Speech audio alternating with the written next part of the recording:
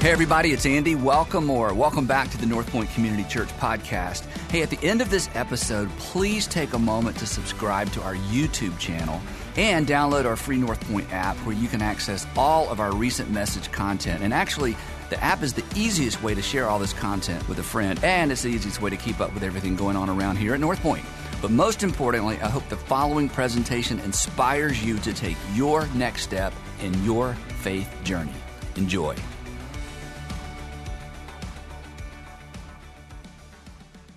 Well, today we're concluding our current teaching series. I want to welcome all of you who are joining us. And as we're wrapping up this series today, I want to catch you up just a little bit. We've been talking these last several weeks about how to find reliable information, specifically in a world where there seems to be a lot of misinformation. Things that were presented to us by somebody who seemed like they were a reliable source, who had some sort of authority in some area. But then later we found out that what they told us wasn't the case. Like, does anybody old enough like me to remember when Pluto was a planet? Remember that? I didn't find that out that it wasn't a planet until my kids told me. They're like, it's not a planet. I'm like, oh, yes, it is. They're like, no, it's not. I'm like, oh, yes, it is. And then they're explaining to me why it's not, because it can't clear out its orbit and a bunch of stuff I don't understand. But I just discovered there were a lot of things I learned growing up that aren't true anymore. If you've been around a little longer than that, maybe in this city longer than that, you remember a time when cocaine was once actually thought of as something that was healthy for us. In fact, little dirty secret about our city is, did you know that Coca-Cola used to contain cocaine? Just a little bit. You might think that's why it's so addictive. I just want to be really clear. Coca-Cola does not contain cocaine anymore, so I don't want to get any lawsuits or slander. But here's the thing. It's interesting. A guy named Caleb Hellerman did a story for CNN on cocaine. I thought this was so interesting. And he said, long before drug cartels, crack wars, and TV shows about addiction, cocaine was once promoted as a wonder drug. It was sold as a cure-all and praised by some of the greatest minds in medical history, including Sigmund Freud, who we're going to talk about a little bit later, and the pioneering surgeon William Halsted. There's all sorts of things that we thought were right at some point that later on we discovered were wrong. We've been looking through the lens in this series, through the lens of the creation story, the Genesis story. It's an ancient story that's time-tested, and we're not debating the genre or the historicity. I mean, that's probably a worthy discussion for another day. But we're talking about what the story means, because the value of a story is in the meaning of the story. And what we found over the last couple of weeks is this story has remarkable insight into why things are the way that they are in the world today. And I'll just tell you, for me, if you haven't figured this out, this story is one of those stories that is truest to my life experience. It's truest to what I've seen. And after over 2.5 decades of doing ministry and meeting with people, I've seen this story over and over and over play out in people's lives. We've been looking to this story specifically as it relates to 3 questions. The first question is, who is God? Or is there a God? Or who are the gods? And if there is a God, who is your God? That's what we talked about the first week. And who's really the ultimate authority, the God of your life? Because that plays into the other 2 of life's 3 biggest questions. The second one being, who am I? And once you determine who is the ultimate authority about what's true in the world, you now can begin to discover, well, what's true about me? And who's the ultimate authority about what's true about you? Is it you? Is it somebody else's opinion? Is there a God who has something to say about you and what's true about you? And then today, we're going to focus on this last question, what's the best way to live? Which is sort of a tricky one. And I just want to say up front, for me, I don't claim to have all the answers of life. If you talk to my family, I certainly don't have all the corner of the market on wisdom, but I will tell you this. One of the things I love to do, and one of the things we love to do here in our churches, is lead people towards the direction of truth and lead people towards a direction where they can find answers. And so today I want to talk, I want you in that context, I want to talk about what's the best direction and which way we should be living. Because as we've talked about in this series, there is both reality and unreality out there. Reality being things that are true about the world and true about our relationships and true about life. And those things guide us in the right direction. But there's also a bunch of unrealities out there. Things that lead us in the wrong direction. Things that aren't not only not true to our experience, but they're not true. We put our faith and our trust in certain things that we realize we were wrong about all along, or somebody was wrong about that told us about these things. And we've reflected on the extraordinary capacity of humanity to hold both unreality and reality in our minds at the same time, which makes us truly extraordinary. It's one of our greatest strengths, and it's the thing that leads us to progress and innovation. It's when we take our imagination and these things that aren't a reality today, and we work together into bringing them into reality. But as we saw last week, our greatest strength is also our greatest Achilles heel. It's that ability to latch on to ideas that will never be a reality. Ideas that we've formulated and we've derived from things that have deceived us. They've led us in the wrong direction, and our potential to be deceived and to be controlled, our potential to try to define reality on our own terms has led us in the wrong direction. Today, we're shifting a little bit, not away from the story totally. We're going to come back to that a little bit later, but we're shifting our attention to the way of Jesus. And I'm going to propose that the way of Jesus is the best way to live. It's going to be a little bit of a journey getting there today. But last week, we said that Jesus came as a rabbi, which a rabbi is a teacher. And a teacher, the essence of what a teacher is an informational guide for developing mental maps to reality. A mental map is just a web of ideas through which we see the world and try and interpret the world, what's true, what's right, what direction to go in. And Jesus came as an informational guide to a mental map that really was true to the way life works and true to the reality of the way things are. And I want to look today at the way Jesus began his teaching. In fact, if you have a Bible, we're going to begin in Luke chapter 6 with one of Jesus' most famous teachings called the Sermon on the Mount. And in Luke chapter 6, which is the lesser of two versions where we normally focus on this, Matthew's story of the Sermon on the Mount normally gets all the press. We're going to look at Luke's. And in Luke, the way Luke records this is phenomenal because he compares and contrasts two things.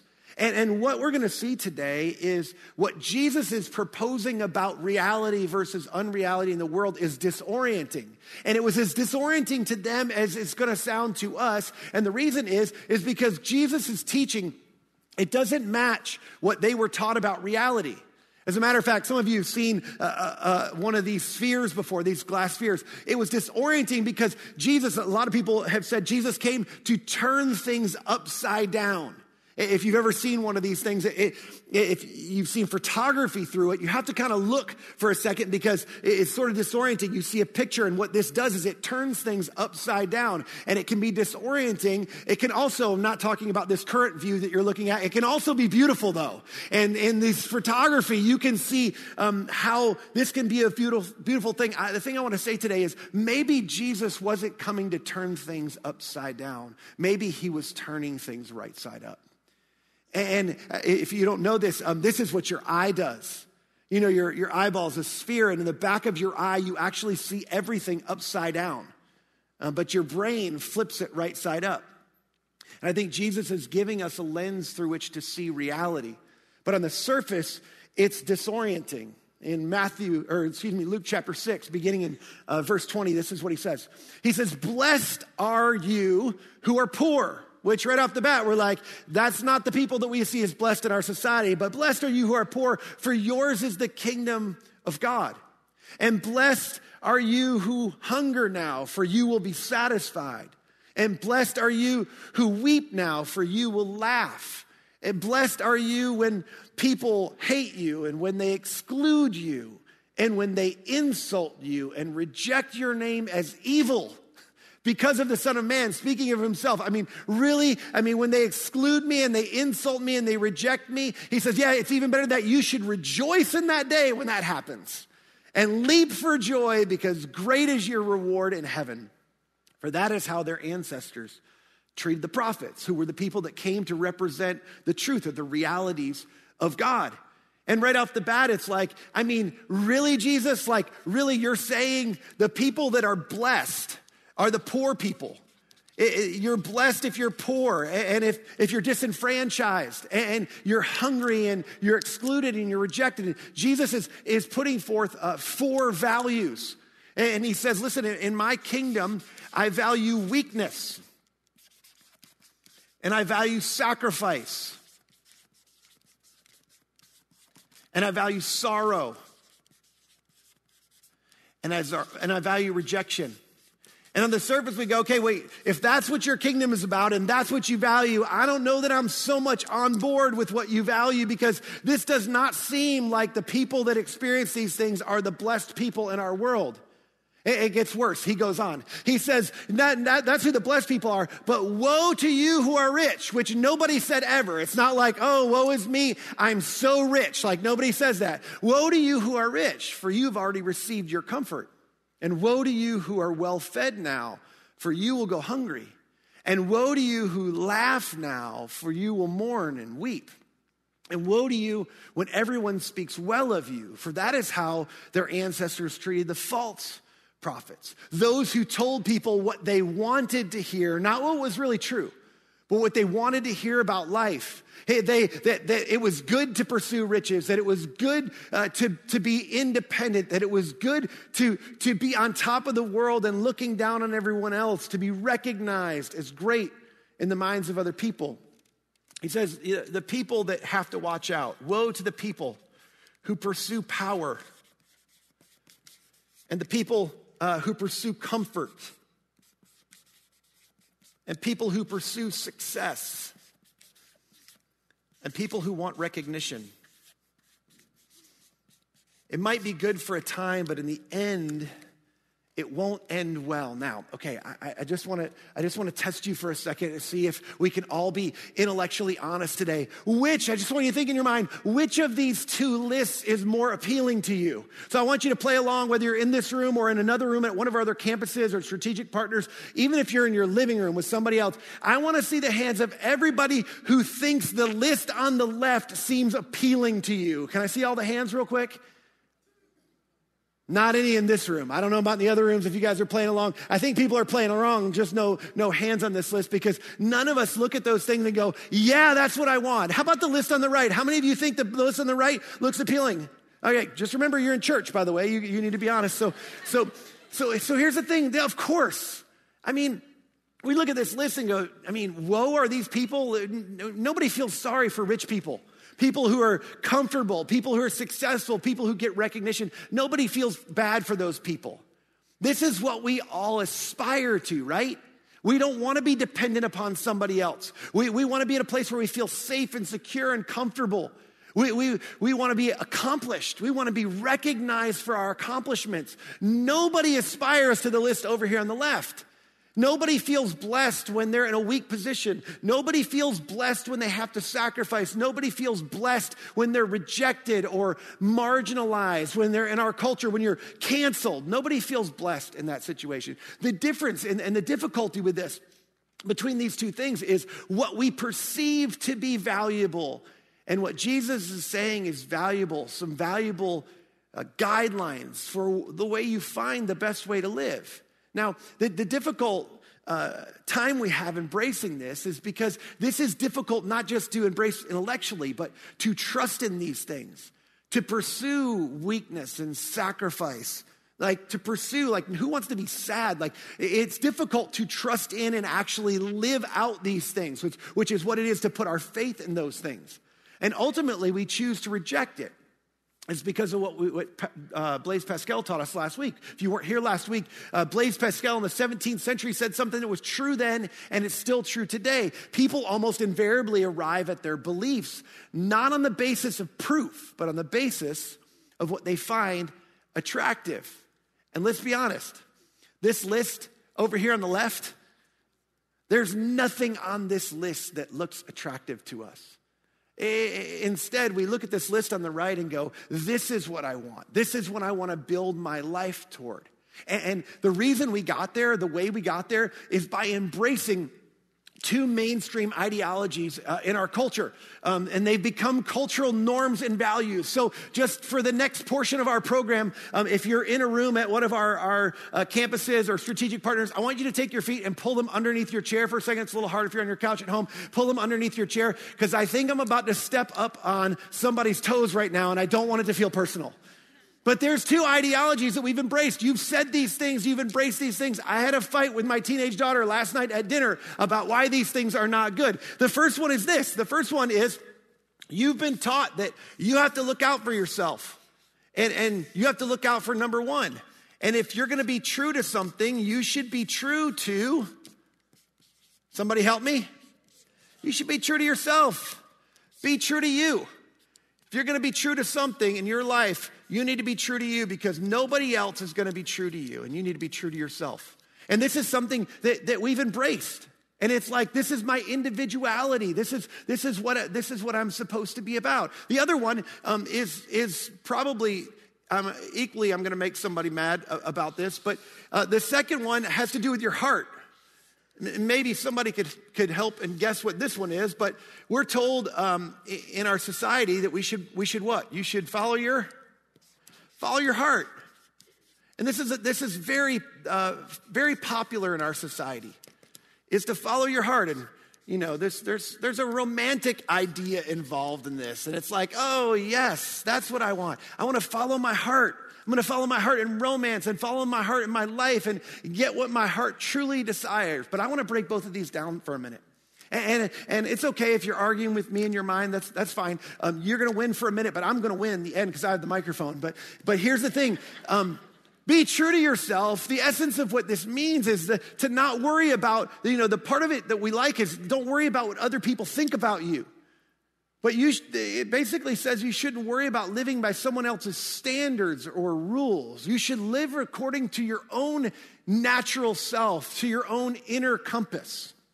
Now, I'm going to give an Amazon gift card, a very generous Amazon gift card, to the first person, and to level the playing field. The first person who messages me on Facebook or Instagram, you'll have to find me, message me on Facebook or Instagram. If you message me the origin of this phrase, and it's a phrase that's fairly old, and it comes from something that's actually was written. It was a play. And to give you a hint, it was a play by Shakespeare. And the original phrase was this: to thine own self be true. And if you know exactly where it came from, and I'm not talking about the play, okay, the place, I'll give you another hint, the play is Hamlet, but somebody specific in the play said this. All right, now that I've given enough time, I'm sure somebody's already sent me a message. Does anybody in the room know who said this? I had to look it up too. Okay, so it was Polonius from Hamlet. And I don't know if you know who Polonius is, but Polonius, somebody over there got it, and they're like cheering for them. If you couldn't hear that at another campus, that's awesome. They're going to teach the next series that we're doing here at the church. It's on literature, I don't know. So it was Polonius, and here's what's so extraordinary about this. Does anybody remember who Polonius was in the story? Polonius was the advisor to the villain Claudius. And Hamlet actually presents him in the story as the fool. So isn't this awesome? We've hitched our wagon to the flawed idea of a fool from an ancient play. That's where we get this. And it's to thine own self, to yourself. You need to be true to yourself. Here's my question. I don't even care about the literatures. We can argue about what the literature means. But here's my question. Which self should I be true to? Like, and I'm not dealing with multiple personality disorders. That's a real thing, but I'm not dealing with that today. I'm just saying, like, honestly, on some days when I'm on my way home from work, I love my wife and my kids, and I want to be present at home, and I want to come in, and I want to help with homework and dinner, and I want to help with sorting out problems and challenges. And sometimes, though, after a hard day's work, I want to come home, and you know what I really want to do? I just want to escape downstairs, veg in front of the TV with something will take the edge off and let the kids sort out their own problems and let them figure it out for themselves. Now, I know I'm the only one. I know none of you deal with anything like this, but like, which self should I be true to? The self that loves my wife and kids, or the self that wants to be selfish and escape and maybe engage in behavior that is not good for me? It's not healthy for me. Come on, which self should I be true to? Because in this theory, both are viable and justifiable to be true to myself, if that's the goal. And what I want is always shifting back and forth between different things. And it's really because it's just based on what I want in that moment. And this opens the possibility of all sorts of dangerous and unhealthy and destructive things in our lives. It brings all sorts of things into play. And the second one isn't unlike the first. I'll just say this. In fact, it's probably a cousin or a derivative of the first, is to follow your heart. And I know it sounds good and it sounds romantic, but did you know that this represents a significant shift in our society that's relatively recent in the West? And you need to know this because this affects your life and you probably don't even realize it. Did you know that just up until just about 100 years ago, this is documented in a book called A Secular Age by Charles Taylor. You can read the book. He talks about the influences on our society, and he talks about this cultural shift that happened in our world, if I can talk. And the cultural shift was from a culture of authority to a culture of authenticity. Culture of authority to a culture of authenticity, to which on the surface we all look at that and we go, well, that's good, isn't it? I mean, we're moving from authority to authenticity. There's all sorts of terrible things in terms of how people have used authority. And gosh, it seems like being authentic and the authentic self, like this is really important. But this is what governs the cultural mindset. This is what governs our society. We talked about how the mind actually rules our lives. That was last week. Did you know that beginning in about the 4th century, the philosophies of Augustine was what primarily shaped the values of the West? They were based on Judeo-Christian values in the 4th century. And we talk about founding fathers and other people, but this goes way back further. I mean, we're talking, 1,600 years ago. Augustine's philosophy was that the highest value that we could aspire to is love. And not just any kind of love, it's pure love. It's love where there isn't a loser. It's that this sort of love that governs our lives in such a way that people around us feel valued and humanity can flourish in community with one another. And this love was defined by him as the highest good. And the problem was not that we love. The problem is that we either love the wrong things or we love the right things in the wrong order. That was the problem of humanity for Augustine. And this governed our society for a long time. This was the authority, the highest good of humanity, loving ourselves and loving other people. This governed our society. This is what created, this philosophy created a lot of the world in which we live in now. Until about a little over 100 years ago, when Sigmund Freud showed up. And I'm not making out Sigmund Freud out to be the new serpent today. That's not my point. But Sigmund Freud showed up and he disagreed. He said that's not the most important thing. The most important thing, the highest good, was your pleasure. This is psychology that a lot of us learn in school. This was the highest good. In fact, he said a repression of your desires, a repression of what you want, a repression of your desire to live out your pleasures was the beginning or the basis for all neurosis or a negative internal state in yourself. That's the beginning, is denying yourself. Translation, here's what he's saying. The reason you're not happy is because you're not getting what you want. To which we all go, amen. What's wrong with that? That's right. I need to get what I want. Like that's what's going to make me happy. No, that's wrong. In fact, almost all in psychological academia today say that's not what's best for you. What's best for you is not for you to always get what you want because you don't always want the right things and you don't always want the right things in the right order. And what happened is this shifted things. It shifted things from this governing external value being love to this internal value of I have to find my own pleasure. And the best way to live became about getting what I want versus wanting truly good things. What I want right now versus what's truly good in the world for me and for other people. It was this shift from an external motivation in life to an internal motivation in life. That said, hey, life is all about me. and I'm going to order my life. The best way to live is for me to chase and to fulfill my pleasures, to follow my heart, to be true to myself. That's the best way to live. That became our moral compass. Our heart, and following our heart, being true to what's in our heart.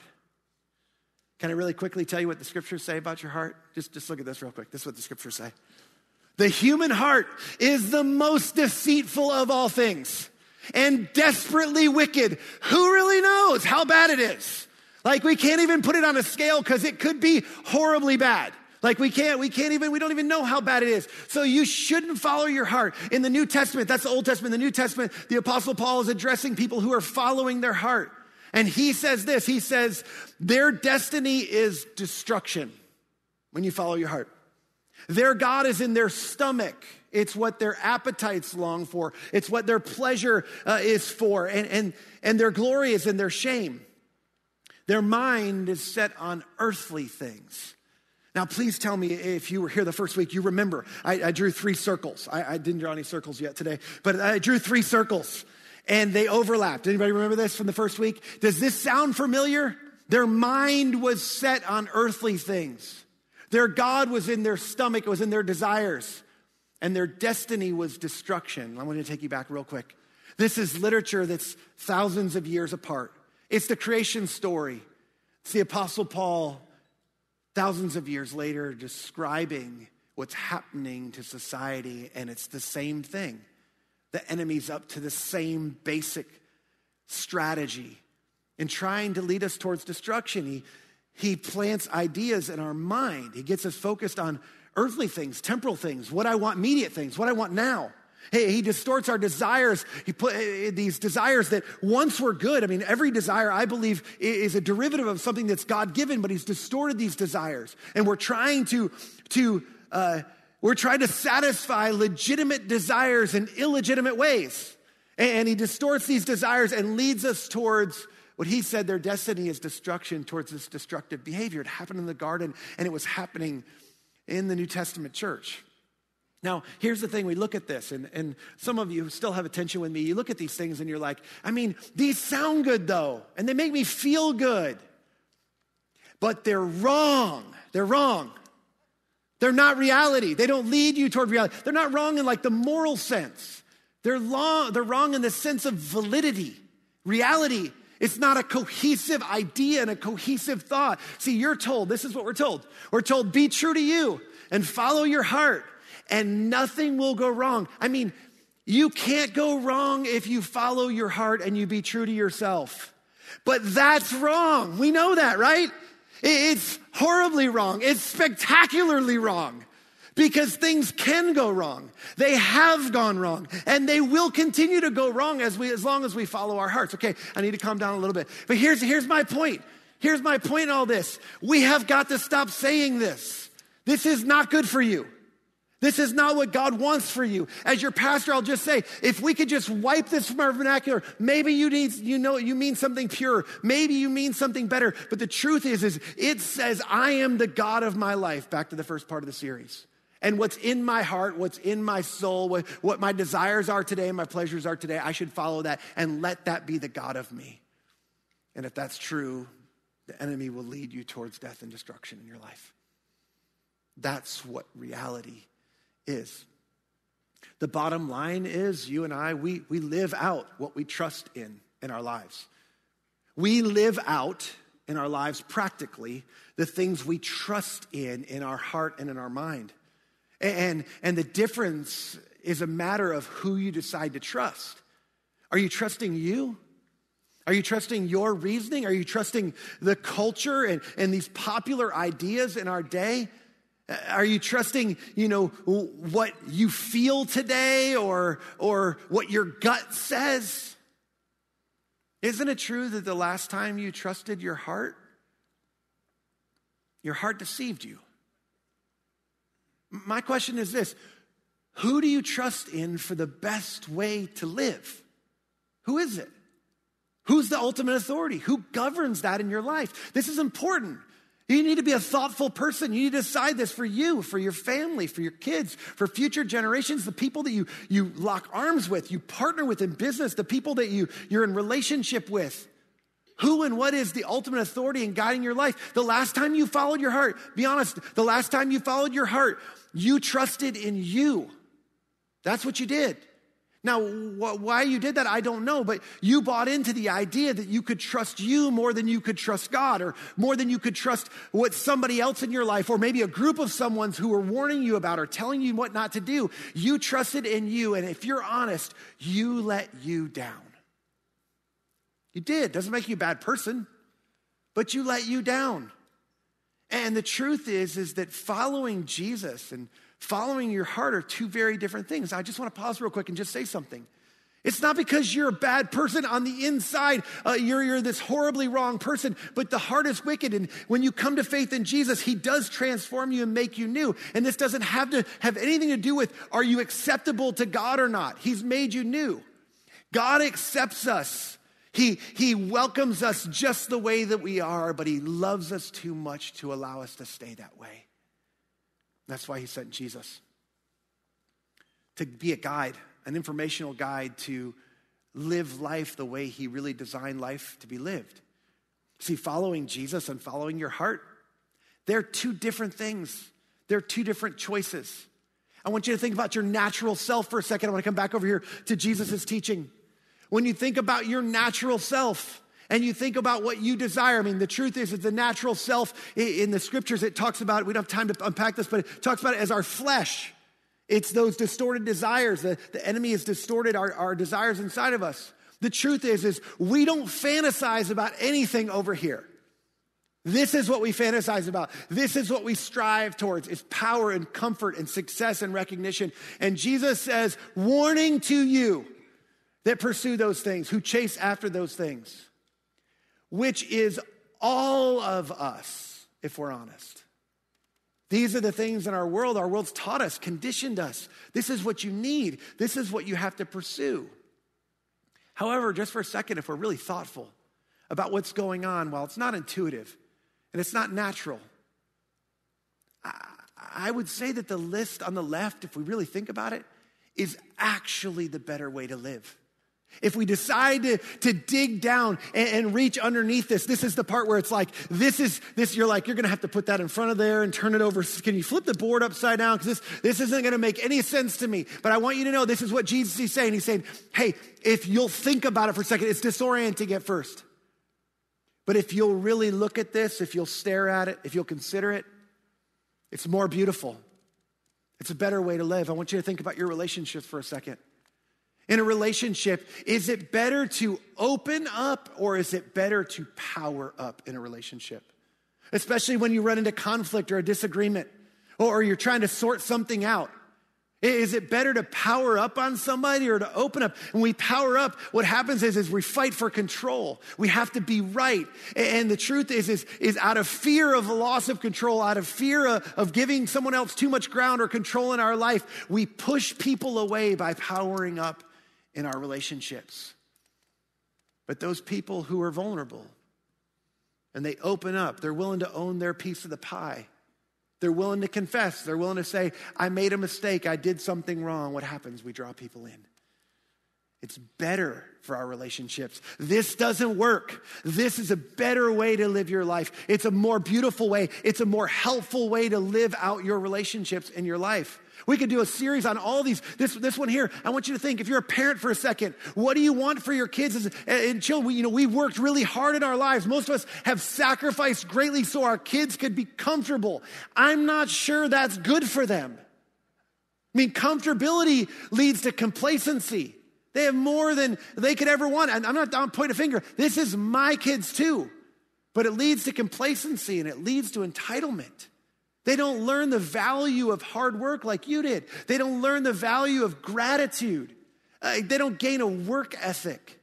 See, in parenting, this is not good. Like, this is not a better way to operate. Is the highest value being, I just want my kids to be comfortable. I want to shield them from all the difficulty out in the world until they get there.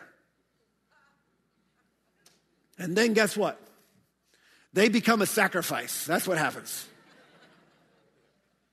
Come on. Jesus, this is hundreds of years old. This is truth. This is reality about the way world works. We talk about success for a second. I mean, everything that the world defines as success, more zeros on my bank account, more toys in my garage, more stuff in my home, a better image in the world, a second home, everything you could ever want, you have it. And here's the thing, some of you have gotten there and you realize that that version of success is void of meaning and it's void of purpose. You're like, so what's the alternative? To be sad? Like, I'm going to be sad and I get to walk around and look at everybody else who's enjoying all that stuff and I'm just sad about it. That's the goal? I want you to think for a second. We don't think deeply enough about these things. I want you to think about sorrow for a second. Sorrow is truly one of the most extraordinary measures of meaning. When you think about something that you have and then you lose it, the degree to which you're sad actually determines the degree to which you value that thing. Let me ask you, what makes you sad? You've maybe even said before, I didn't know what I had until it was gone. See, when you lean into your sorrow, Andy's given us this question before, what breaks your heart? That question leads to meaning and purpose beyond anything you can put in your garage. Beyond any address that's out there, beyond anything you can put on your hand or put on your finger. The reality is being driven by this and not the world's definition of this is better. It's a better way to live. And this last one, I'm just going to quickly just let you know. I think we're all on the same page. Aren't we all tired of people who in the world, their highest good is doing what's popular? And doing what will get them recognized, to get voted or to get promoted or to get more followers. I'm just going to do what's popular. I'm going to do what I think people want me to do, or appease people, or panhandle. And I'm going to promote myself. I'm going to put myself above everybody else so that I can be recognized. We're all tired of that. What would be refreshing, honestly, if we're truthful, what would be refreshing is a candidate that for once just decided to stand up and say, look, I just want you to know, I'm going to say up front, I know I'm not getting elected, but while I have the microphone, I'm just going to tell you what's true and what's right. And my party doesn't agree with this, and the people around me say I shouldn't say this, but this is what's true. This is what's right. This is what will lead us as a society toward the best way to live. Wouldn't that be refreshing? I mean, here's the thing. As we're wrapping up the series, look, we think of faith as something for religious people. It's not. All people live by faith. To have faith in something is simply to live as if it's true. There's all sorts of things that we want to be true, that we hope are true because we have something that's governing our lives that needs for it to be true. But it's not good for you. The question is not, do you have faith? The question is, who or what do you have faith in? Jesus came as an informational guide to reality. He came for what was best for you, for all those who would decide to trust in him. God, whatever's in my hands, whatever you've given me, whatever you've entrusted to me, whatever I have, I'm going to trust it to you. I'm going to let you be the God of my life and everything in it. I'm going to operate based on who you say I am, not based on what other people think about me. And I'll live out my life according to the way that you say is the best way for me to live. It's going, God, you're my God. I am who you say I am. And I want to follow you to find the best way to live, the best things in this life. The reality is you can live as if the God of the Bible exists. He's the ultimate authority of your life and what's true about the world or not. What's true about these questions and all sorts of other questions in life. You can live as if he's the ultimate authority or not. You have the freedom. That's how amazing God was. He decided not to control you. He gave you a choice. But if you choose not to, I just want you to know, you live in a very limited reality of what is possible for you. what's possible for you to experience, the fullness of life that's possible for you to experience. Last illustration before we finish. Did you know our standard number system, it's called the base 10 number system. And in the base 10 number system, it involves 9 digits of value. 1, 2, 3, 4, 5, 6, 7, 8, and 9. There's 9 digits of value in the number system. But the reason it's called a base 10 system is because there is another number. And the other number is 0. And the 0, I want you to think about this thing. The 0 in its essence is nothing. The 0 is nothing. But when it comes to mathematics, its presence is actually absolutely everything. Here's why. The 0 is what made it possible for us to go to 10. And every number that's after it, there's an infinite possibility of numbers because of the 0 that seems like it's nothing, but it's absolutely everything. In one sense, God is like nothing. He's like the 0. Do not cut that out of this sermon and post it somewhere online. He is like the 0 in this sense that you can live as if he doesn't exist. You don't have to acknowledge or believe in him. You can operate your life as if he is not the ultimate authority in your life. Almost as if he's nothing. But he's everything, because when he's factored into our lives, doors open to infinite possibilities of the fullness of life that's possible for us, which is considerably more than many of us are experiencing right now in our lives. So just as your pastor, I just want to say, I'm begging of you right now.